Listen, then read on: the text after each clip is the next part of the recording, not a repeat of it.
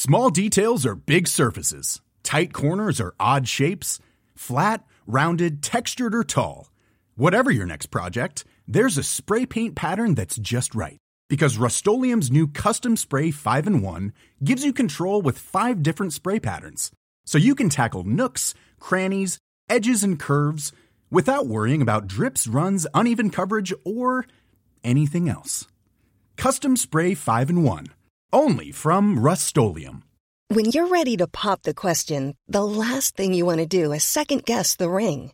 At BlueNile.com, you can design a one-of-a-kind ring with the ease and convenience of shopping online. Choose your diamond and setting. When you find the one, you'll get it delivered right to your door. Go to BlueNile.com and use promo code LISTEN to get $50 off your purchase of $500 or more. That's code LISTEN at BlueNile.com for $50 off your purchase. BlueNile.com, code LISTEN.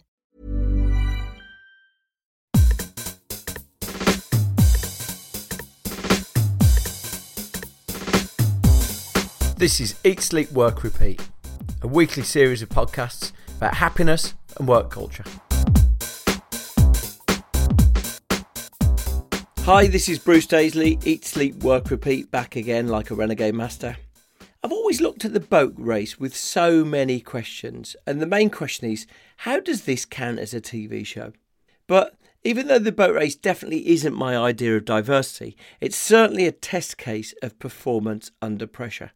Today's guest, Mark Durand, is an expert in teams who thrive in those conditions. He spent his life embedded with teams like military hospitals and Camp Bastion with the boat race crew. And the boat race is definitely an example of a team that is win at all costs. 37 on the finish. Ready. Go. Squeeze there. Squeeze there. Squeeze there. Think of the rhythm now.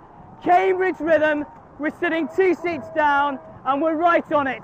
That's 36. So that's what we've got lined up for you today, an exploration of teams that thrive in those conditions. Just a reminder, all of the episodes are live on our website, eatsleepworkrepeat.fm. Of course, the most elegant way to stay connected is by subscribing on iTunes. And interestingly, about 75% of all podcast listens come from iTunes. That's interesting, isn't it? Why don't those Android people care? Of course, that's not just my podcast. A few shout-outs before we start. Shout out to Emma Hopkins. Hoppo redid my logo this week. It's looking lovely, isn't it, in your podcast player of choice? Mine is iTunes, of course, the choice of 75% of all podcast listeners. Apple asked us to remind you of that. Hoppo in her spare time does half of those filters you see on Snapchat. That's a good job, isn't it? I love the idea of her trying to describe that job to her gran at Christmas. Also, immense thanks to Neil Claxton. Neil's one of the audio experts who got in touch with me in various states of despair, asking what the hell I'm doing to record these things. He made today's interview sound about 200 times better. You should have heard it before. It sounded like a sort of pocket dial of an argument on a bus. So, well done, Neil. You're a good man. I'm taking next week off, but the week after we're going to return and we've got some fantastic podcasts lined up. We've got Rory Sutherland. We've got the creator of Results Only Work Environments, Jodie Thompson. You haven't heard her yet, but that's magnificent. Tony Schwartz is going to be talking about the way we're working isn't working. Dan Pink will be talking about the things that motivate us in life. I've got a series of businesses who are going to give us their tips. Not least amongst them is the founder of Ceviche, Martin Morales. So lots and lots more there. Now, obviously, work culture plays out through teams, and a colleague put me on to today's guest. Stay tuned to the end of the show if you're interested in helping, because Mark Durand, our guest today, is looking for a new project. Personally, I suggested to him he should go inside the writing room of a TV show. So maybe if you could hook him up with a successful writing room, he'd be interested in that. But you might just have a project where you've got an example of a team who works under pressure and you're inspired by Mark's work. If you have got an idea, do connect us, because Mark's keen to hear more. So, Mark works at the Judge Business School at Cambridge University, and he's a lecturer, he's an author, but he principally describes himself as an ethnographer. And I said to him, what's that again?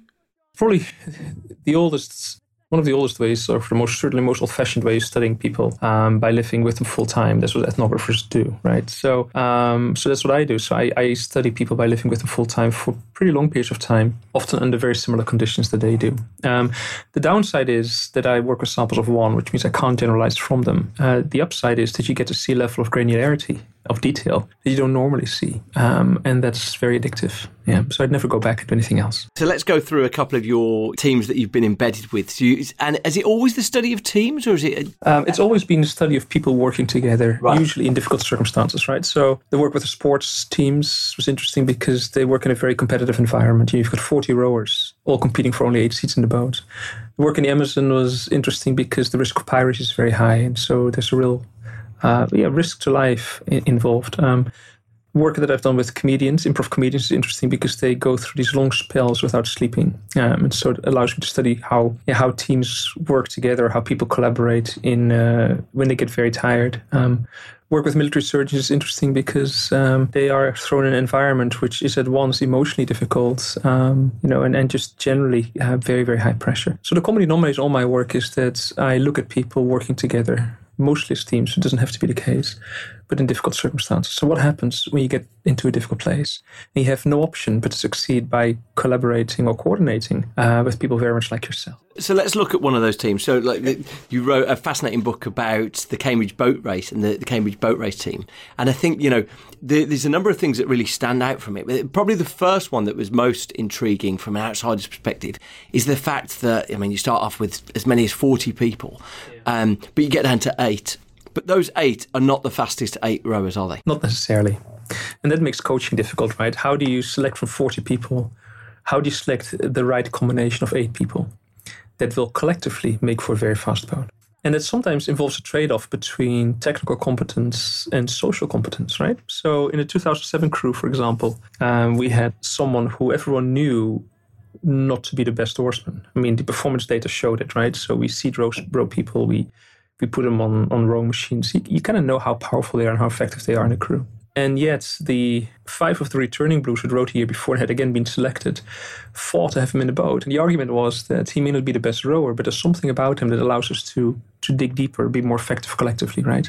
And so the coach at the time had to do something quite difficult, which is to move someone out who was actually objectively more skilled and stronger, and to move someone in place who by any objective standard wouldn't be. The explanation they gave in part was, well, there's something about him that allows us to tackle conflict more effectively, or it kind of helps take the rough edges off of some of the people we have in the boat.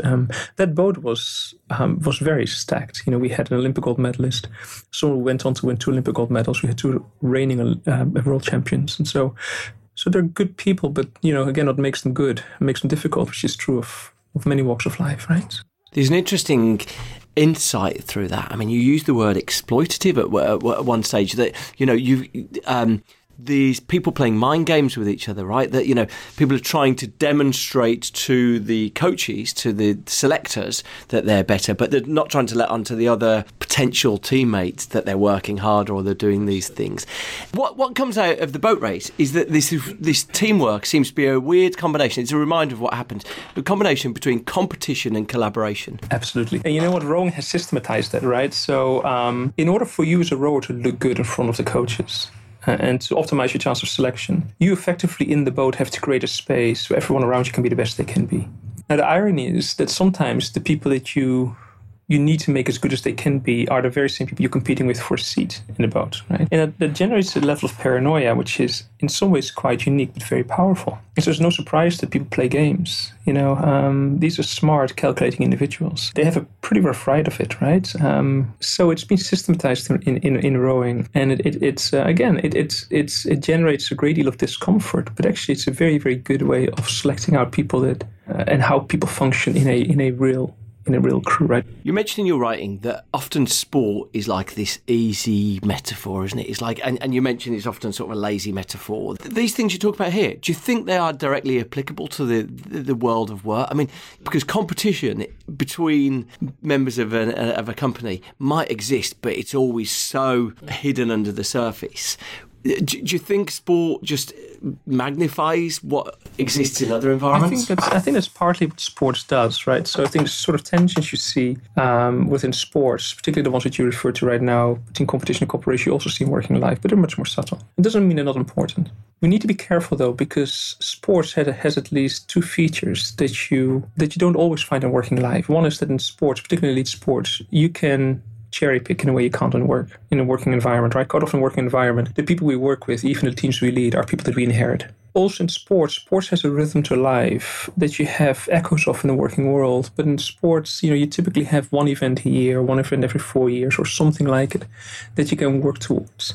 And in working life, though there might be rhythms in terms of quarters going by and so on, it doesn't necessarily have the clarity of purpose, right? And that kind of has never really ceased to surprise me. So when you go to organizations that should know what they're about, actually performing quite well, when you ask people to talk about what they think they're here to do as an organization, the discussion that ensues can be very, very powerful. It's something people often like to talk about, but whereas you might expect a real sense of clarity, from some of the organizations, certainly that I've worked with, that often doesn't exist, And it's particularly true of diversified firms. It's a great way of sucking energy into the room, right? Just get people to sit down and say, okay, what do you think we're here to do? And why? God forbid, if we were to be stripped out of the world tonight, who care? Ask lawyers this. It's not easy to answer questions like it. There's a wonderful example of this in rowing, right? So in Cambridge, we have something called a Stevens question. Now, rowing is binary, like many sports. You win or you lose. And the boat club in Cambridge is absolutely clear upon its purpose, which is to beat Oxford in a boat race. No matter how many races you win, if you lose the boat race, the year is a waste of time. No matter how many races you lose, that's okay, as long as you win the boat race, right? And because the world is binary, they can get away with a single criterion they use to make decisions called the Stevens question. And the question is, will me doing this today, will us doing this today help us win the boat race, yes or no? If the answer is yes, you do it. If the answer is no, you don't do it. It's hands off. Now, the question has had an interesting life, so it has evolved, right? So the question you now hear more often is a question that originated with the Great Britain crew that won gold in Sydney in the Olympics in 2000, which is, will me or you doing this today, will us doing this today, will it help make the boat go faster, yes or no? Now, for organizations, it's not easy to define the boat. The boat effectively is their purpose. What are you here to do? But once you get your head around what a boat is, what becomes interesting is to try and see if you can formulate for yourself something like a Stevens question equivalent. So for a law firm, like Slaughters and May or A&O, what would the equivalent be of, will us doing this make the boat go faster, yes or no? Now, we've had organizations here that have tried this out. And what they find out is interesting. What matters is not really the question at the end, the equivalent of that Stevens question, but it's the process you begin. It's to get people to talk about purpose, what people are here to do. And that question is often far more complex in particularly in diversified organizations than we assume it to be, right? But it's something you must get your head around. And so coming back to the difference between sports and the workplace, there's some big differences, particularly along those two realms. But sport is nice, I think, particularly because it helps amplify some of the stuff that you see or you should see in the workplace. So we need to be careful not to throw the baby out with the bathwater, I think I'm arguing. I love those times in life where you find the curtain's been pulled back. And so the thing I loved was that you posted audio of the cocks and what the cocks were saying. And it's always one of those things, if you watch a race, you're thinking, what's the person who's sitting there doing nothing saying? And actually, it's fascinating to listen to it because it fully demystifies it. The cocks is largely injecting a bit of energy, come on, occasionally doing a bit of pace. But it's quite banal, isn't it? And I was just interested, how important do you think that leader is in that environment? It can be hugely important. So the example that I know best, right, in 2007 again, the Cambridge crew had a cox called Rebecca Dowbiggen, and she made a number of calls during the race that in some ways became her legacy. Now, one of them will sound very banal or maybe even sound sort of patronizing, but somewhat midway through the race, as Cambridge is starting to gain in Oxford, she says, good boys, right? And when you talk to the rowers today, this is what they remember her for. Now, here's the story. She wasn't meant to be in a boat at all. In the boat was meant to be an American called Russ Glenn, really nice guy. The difficulty with Russ is that he was very, very aggressive, and it would make the guys nervous. Now, rowing, boat speed depends upon not just power, but it depends upon coordination, right? It's really critical that you get a blade in at the same time, the power on at the same time, the blade out at the same time, right? Even if you work harder on your own, when you lose coordination, you will slow that boat down. Okay. Now, it's very hard to coordinate when you get nervous. Now, the real difficulty is that though everyone knew he made them nervous, no one talked about this. Until 11 days before the boat race. They lost a fixture, a mock race against Molsey, and had a very bad time of it. And on the way back to where they were camping out, two of the guys started to talk. What they talked about was their cock. Something wasn't right. They couldn't find their rhythm in rowing. He made them nervous. And so they called a meeting that night, without the coxswains being present, and finally opened up and come to find out, without fail, everyone had felt very, very similarly about the coxswain. But they never shared these private reservations. Because the team spirit, the level of team spirit they felt was so fragile that no one wanted to stick out a neck and destroy whatever team spirit they'd spent so much time building up. And so they did something quite dramatic. They demoted him to the reserve crew and put Rebecca in place. Now, he had already won the boat race twice with the reserve crew. There was every chance he was going to be the coxswain. Rebecca had never coxed a boat race before on the Putney to Mortlake stretch. But it was something she could do, he couldn't do, which is to keep them calm. Now, I know Rebecca quite well. At a point in the boat race where they are behind Oxford because they had a bad start, she didn't know what to do. But the only thing she did know is that she needed to find some calls to keep their heads in the boat. So they need to be very, very technical and not let them worry about Oxford. And some calls that would give them something to feel good about, that would allow them to collectively find their rhythm. And that's all she could think of. And so, again, when you talk to the guys today, it's the good boys call. Did they win? They did. Amazing, right, okay. From behind they won. Yes, the following year, the Oxford coxswain used it. As a guy. No, seriously. As a guy he used it? Yeah, it was very curious. Right, okay. Did it work? They did win, actually. Yes. Right. Don't know what we've learned here. No, it's not a call. It's not a call that would have won in the race. The calls just symbolized what this fragile crew was about. It was a crew of very, very high-performing individuals, but socially fragile. 5 of them rode a year before and lost the race, knowing they should have won. On paper, they're far stronger. They were very, very insecure. Lovely guys, very powerful, but socially not as cohesive as you might want it to be. Yeah.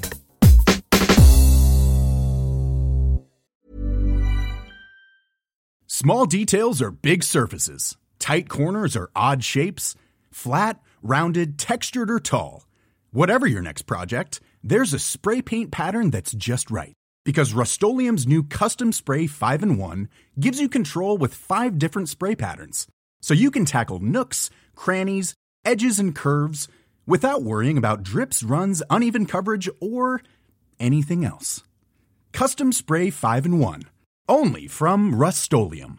This Mother's Day, celebrate the extraordinary women in your life with a heartfelt gift from Blue Nile. Whether it's for your mom, a mother figure, or yourself as a mom, find that perfect piece to express your love and appreciation. Explore Blue Nile's exquisite pearls and mesmerizing gemstones that she's sure to love. Enjoy fast shipping options like guaranteed free shipping and returns. Make this Mother's Day unforgettable with a piece from Blue Nile. Right now, get up to 50% off at BlueNile.com. That's BlueNile.com. Planning for your next trip?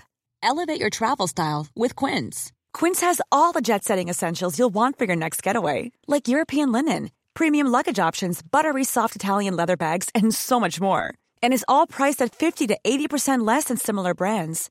Plus, Quince only works with factories that use safe and ethical manufacturing practices. Pack your bags with high-quality essentials you'll be wearing for vacations to come with Quince. Go to quince.com/pack for free shipping and 365-day returns. So on to a different sort of team, and one that I'm sure is far more cohesive. So you talked, and you spent some time embedded in Camp Bastion in Afghanistan, which seems remarkable. I mean, the numbers that you talked about, you watched 174 casualties come in. Just 1 week. Yeah, 6 were dead on arrival. Then you watched 134 hours of operation. And it was interesting because when you were describing the scene and when you were describing your experience, what the team dynamic was like, I was trying to sort of visualise it. And you used a word that was really surprising. You said there was a sort of humour to their to their whole culture, a dark humour. But just want to talk about what that team dynamic was like. Sure. So the figures you just mentioned, those are relevant only to the first week I was there, right? So I was there for 6 weeks, and 6 weeks is a tour of duty typically for surgeons and anaesthetists. The use of humour in hospitals is in some ways quite well known, right? There's a well-known book called House of God, written under pseudonym, I think in the 70s or 80s, which will be very well known by medical trainees, right? And what the book does, among other things, is just to give life to the training of a doctor. And part of that is the exposure to humor. The humor is very dark, it's very black. And it's the kind of humor you would typically not share outside of a hospital. It's kind of an insider game you don't play or share with outsiders. And quite often the humor is at the expense of the people that in ordinary hospitals shouldn't have been there. They're old and they're still alive and they shouldn't be, right? Or they're people that suffer from lifestyle diseases that could have been prevented had they taken better care of themselves. In Camp Bastion, you might find humor like that targeted at Afghans who shot themselves in the foot, to escape a dreadful situation, or who accidentally shot each other, something like that, right? And it may seem grossly unfair, but I think it's just one of the coping mechanisms they've inherited from the work back in the NHS that just allows them to kind of get on with the job. There's something that really did surprise me, though, about that tour of duty, and it's the following. The people that deploy are generally very senior, so they're almost all consultants, and many of them will have deployed to war many, many times, to some of the worst wars in the world. Think about Bosnia, for example. And so they should be pretty hardened. They're also pretty tough people, right? Often quite opinionated. It's especially true of the general surgeons. Now, general surgeons are in some ways quite old-fashioned. They take care of the thoracic area in the belly, which is all the big organs where the big vessels are. So they take risks that orthopedic surgeons or plastic surgeons, for example, wouldn't take. And so by self-selection, these are pretty tough people. Now, none of that matters when they get busy. So when they get busy around a casualty, the teamwork you then see is second to none. It's absolutely stunning to watch. People just get on with the job and they're really effective. And of course, that's partly because they've been well trained, but it's also partly because the objective is so very, very clear. Someone will die if you don't do something very quickly. Now, the flip side of that is that it's sometimes very busy, but it's not always busy. And so sometimes days go by when very little happens. And of course, it leaves these big personalities with nothing to do. And so what they do is they start to hope for new work to come in, but feel guilty about this because it means people must get injured for them to have something to do. They start to bring patients back into theater for non-emergency operations, which potentially puts patients at risk. They start to interfere with each other's work, which is a big no-no in medicine, something you just don't do. And this is interesting, they become existentially bored. Bored not just because they have nothing to do, but bored because they realize that too little of what they do is meaningful for them. Right? So the Afghans, for example, by protocol have to be passed on to local hospitals as soon as it's considered safe to do so. And the doctors are well aware that their chances of recovery or even survival are often greatly compromised in doing so. But they have relatively little choice in the matter. So they realize that, in fact, even when they're busy, not all of what they do is meaningful. And I think that has a very interesting translation to working life. I do a lot of work with professional service firms. I get to work with people that are usually pretty smart and usually really, really busy. And so boredom in the ordinary sense is not really an issue. But most people, I dare say, are, at least for some of the time, existentially bored. The people like you and I that are bored because we realize that actually probably too little of what we do is meaningful for us. Now that's interesting because if that's true of you, it will be true of the people you lead. And it raises a very quite profound question, right? So what is going to be your role as someone leading a team in helping people work around or manage their existential boredom as opposed to their workload in a general sense? Whenever I raise that issue, and again, particularly with professional service firms, but even with doctors, it's something they absolutely recognize, right? Even doctors in the NHS, people that we think, we'd be envious of because after all, they've got skills that are second to none and they literally save lives. Quite often they'll be complaining about the fact that too many of the people that they see suffer diseases that are preventable. And so, So existential boredom, I think, is one of the curses of the workplace today, right? There's another observation that actually crosses both of the ethnographies you mentioned, so with the Cambridge rowers and with the surgeons, the military surgeons. And it actually is kind of a red thread through all the work that I've done, the field work with comedians and with life scientists, some out on the Amazon. It's the idea that, or the observation, I should say, that for all the good that teams bring to organizations, they're by and large not easy places to be, right? And I believe that's absolutely true. When you look at teams, even very high-performing teams, and you pop the hood and you look inside, what you see inside can often look quite messy. surprisingly messy. And the question it raises is, well, how come the functional so often feels dysfunctional? And a lot of my research for the past 15 years has been kind of around that. On the one hand, it shouldn't surprise that things feel dysfunctional in teams, because you're dealing with very high performers who bring to teams everything that's dysfunctional about them. Just like you and I do. We bring to our teams, to our workplaces, our insecurities, our ambitions, our opinions, our likes, our dislikes, and so on. We also know that people that lead teams can make a really positive difference to the teams they lead. And so what I propose, or what I'd like to propose, and quite often do with the organizations I work with, is that you and I can make a positive difference to the people we lead by working a number of questions really well, right? And I think of these questions, there are probably about 7 or so that I think are relevant to almost every team, no matter where they are, what they do, right? The way you work these questions with your team will depend upon who you have. It's a bit like having kids, right? So if you've got, 2 kids, 3 kids, kind of what works for one kid just kind of doesn't work for the other kid. That's certainly the case in my family, right? But the big questions in life are always the same, about universities, about boyfriends, girlfriends. And teams are like that. I think the big questions in team life are very, very similar. I think the way you handle them, you unpack them, you work them, will depend upon who you have, right? And these questions have to do with things like purpose, things like psychological safety. How do you know people tell you what you need to know? And what could you do? Things like harmony, right? Or happiness in the workplace. How is that related to performance? The assumption often being that the happier we are, the better we'll perform. Whereas in fact, if you look at the empirical evidence, it suggests something that's almost the opposite. Quite often when people feel in harmony, it's not a cause for performance, but the result of having performed. So the first responsibility of people like you and I is with performance, as opposed to with happiness. Right? Questions of size. How big is too big? Is there a sweet spot for teams? And what does that depend upon? Questions of how to deal with difficult people in teams. People that you need, and you need them because they're good. But what makes them good makes them difficult. How do you exploit what's good and mitigate the risk of these very same behaviors? So I think these questions, again, as someone leading a team, these are questions you will want to work, and there are ways of working them. And if you work them well, they'll be empowering. If you don't work them, they won't go away. They're endemic to life, to team life. And so that's kind of what my work has always been about. So teams can be very good, but I'm not sure they're very happy places for much of the time. It doesn't mean they're not effective. When they are effective, and when they perform very well, at least temporarily, that can create a really good sense of harmony and happiness, togetherness, and identity, and so on, which is most people want from life. More. You mentioned in one of the things, just on that point, that orchestras that are unhappy, or orchestras that have got an uncomfortable dynamic between them, are actually regarded as better orchestras, right? Is that I've probably not expressed that properly, but well, actually, it's not bad, right? So this is a piece of work done by the late Richard Hackman, who was a psychologist at Harvard, and he's probably on teams one of the foremost scholars, right, until he died. And so he looked at 78 symphony orchestras in 4 European countries some years ago.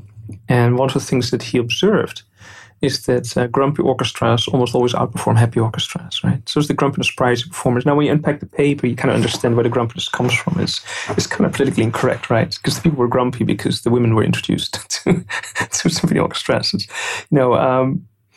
But if you scratch away, you'll find a lot more research like it. And that research is interesting because what it suggests quite often is that we do often tend to think that harmony generates performance. And I'm sure there'll be some anecdotal evidence for that. But what a lot of the evidence suggests is, again, that if you get performance right, then not always, but more often than not, harmony will follow, right? So harmony is an output, not an objective. I think that's right. So if you want harmony, your shortcut to harmony is not a conversation, it's to get performance bit right. Make sure that people know what they're here to do and how their performance will be measured. And ties in very nicely, actually, to some work done by a colleague at Harvard. Her name is Teresa Mobile. She's really good at what she does. And so she did something very interesting. So she invited 238 people like you and me to keep a diary for 3 months. And in the diary, we would write about every day at the end of the day. Now, no matter how busy the day had been, we would say something about the day. Was it a good day or a bad day, and why? And what made us happy, what made us angry, and so on. She ended up with just over 12,000 diary pages to find out at the end of the 3-month period that there's one thing that motivates people like you and I more than anything else. It is our ability to make progress. Not just progress in general, but progress of something we think is important. I know you're interested in happy workplaces, right? I dare say that what constitutes a happy workplace in part is probably the ability of people in that workplace to be understood in terms of what they value and what they don't value, and to be allowed to make some progress towards something they themselves think is actually important. that I think breeds loyalty. And that I think is especially true of high performers. We just want to get better at something. In fact, a lot of, I think, the pleasure we get from life, is just the feeling of being productive. Now, you can be productive at work, but it's not always easy to measure. Productive at home. Productivity at work is a little bit easier to measure and get a hold of. And that sense of making progress, to be productive, to do something actually that's valuable. Maybe not in an ultimate sense, but at least in a way that you can get your head around how that might be measured, right? I think it's actually probably quite important, right? And I just can't imagine not working. Not because you kind of love working, but just because I think we all need to have a sense that we do something that's important and something that we can measure progress against, right? So the progress off, I should say. Maybe one of the only final things I wanted to cover off was you talked about the humour in the environment at Camp Bastion. Was there a lot of humour in the boat race team? There was actually. So is humour, like harmony, just an output of a successful team? It's easier. It's probably easier to engage in humor when people feel a bit more relaxed, and they might do so, once they've performed well. But it's also a very nice way to break tension, right? So I'm not sure that humor has to be an output of performance. I do think humor plays a critical role. I think the kind of humor in the boat race crew would have been different from the humor in a hospital, right? In a hospital, I think it's a coping strategy. Now, that may be true to some extent of sportsmen as well, but it's, I'm not sure. But I can tell you that the person they selected into the 2007 crew, though he wasn't the best, was absolutely hilarious. He's very, very funny, right? I shared a story once with an Irishman, and he said, in Ireland we have something similar in farming. This is what we do with racehorses. He said, racehorses are very nervous animals. And so when racehorses are nervous, do you know what we do? And I said, no. He said, well, we put a donkey with them in the field, right? Because the donkeys are so lethargic, so laid back. It kind of calms the horses down. And so whether he liked this or not, he was kind of donkey of the crew, And he was well aware of this. He would sometimes tell me before, and he said, you know what, I don't feel like playing the clown today, but it's what I've got to do. That doesn't mean he wasn't a good rower. He's a very good rower, very good horseman. And the margins are very, very small.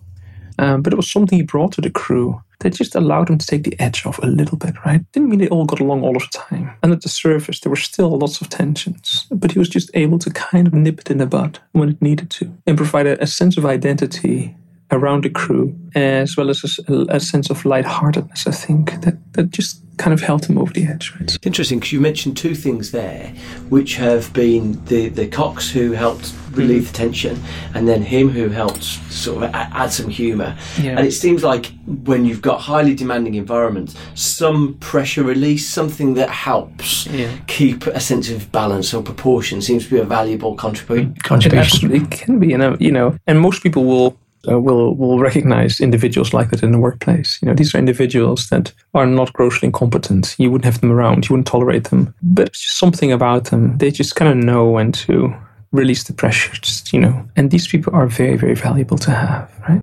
What are you going to do next? Yeah, you can help me, actually. I've got 9 months next year to dedicate to new fieldwork projects. And I've made a long list of stuff that I would love to do. But getting access is quite difficult, right? So I'm on the lookout for a community to join, a community of people that work in an area that is maybe slightly unusual. It's certainly difficult.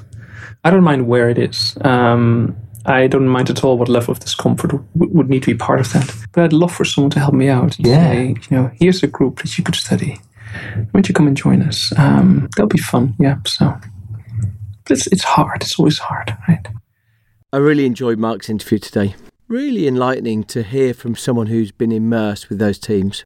But as I said, he's looking to find a team to go and work with.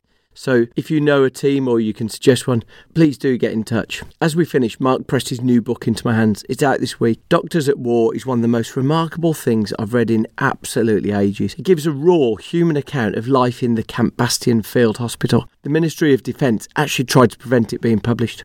And you can see why. It shows the inside of what we only ever hear the hero stories about. Doctors at War is out this week. It's really bloody brilliant. Right, so I'm taking a week off and then it's Easter, so there'll be one show in the next 3 weeks. I'm going to take the time to largely to remaster the audio on the previous episodes. But if you like any of them, I've really appreciated the sharing. If you do like any of them, please do share them.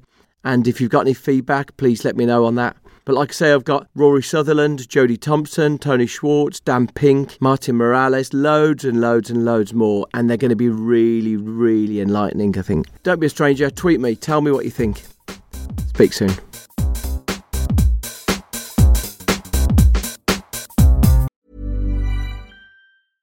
Flexibility is great. That's why there's yoga. Flexibility for your insurance coverage is great too. That's why there's United Healthcare Insurance Plans.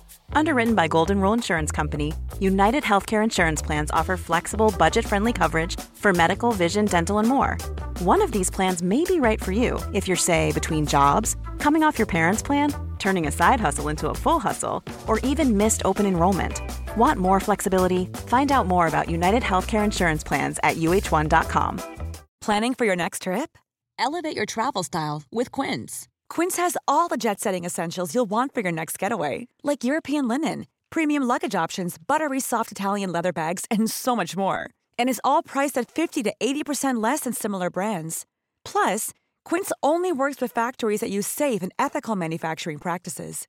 Pack your bags with high-quality essentials you'll be wearing for vacations to come with Quince. Go to quince.com/pack for free shipping and 365-day returns. Mom deserves the best, and there's no better place to shop for Mother's Day than Whole Foods Market. They're your destination for unbeatable savings, from premium gifts to show-stopping flowers and irresistible desserts. Start by saving 33% with Prime on all body care and candles. Then get a 15-stem bunch of tulips for just $9.99 each with Prime. Round out Mom's menu with festive rosé, irresistible berry chantilly cake, and more special treats. Come celebrate Mother's Day at Whole Foods Market.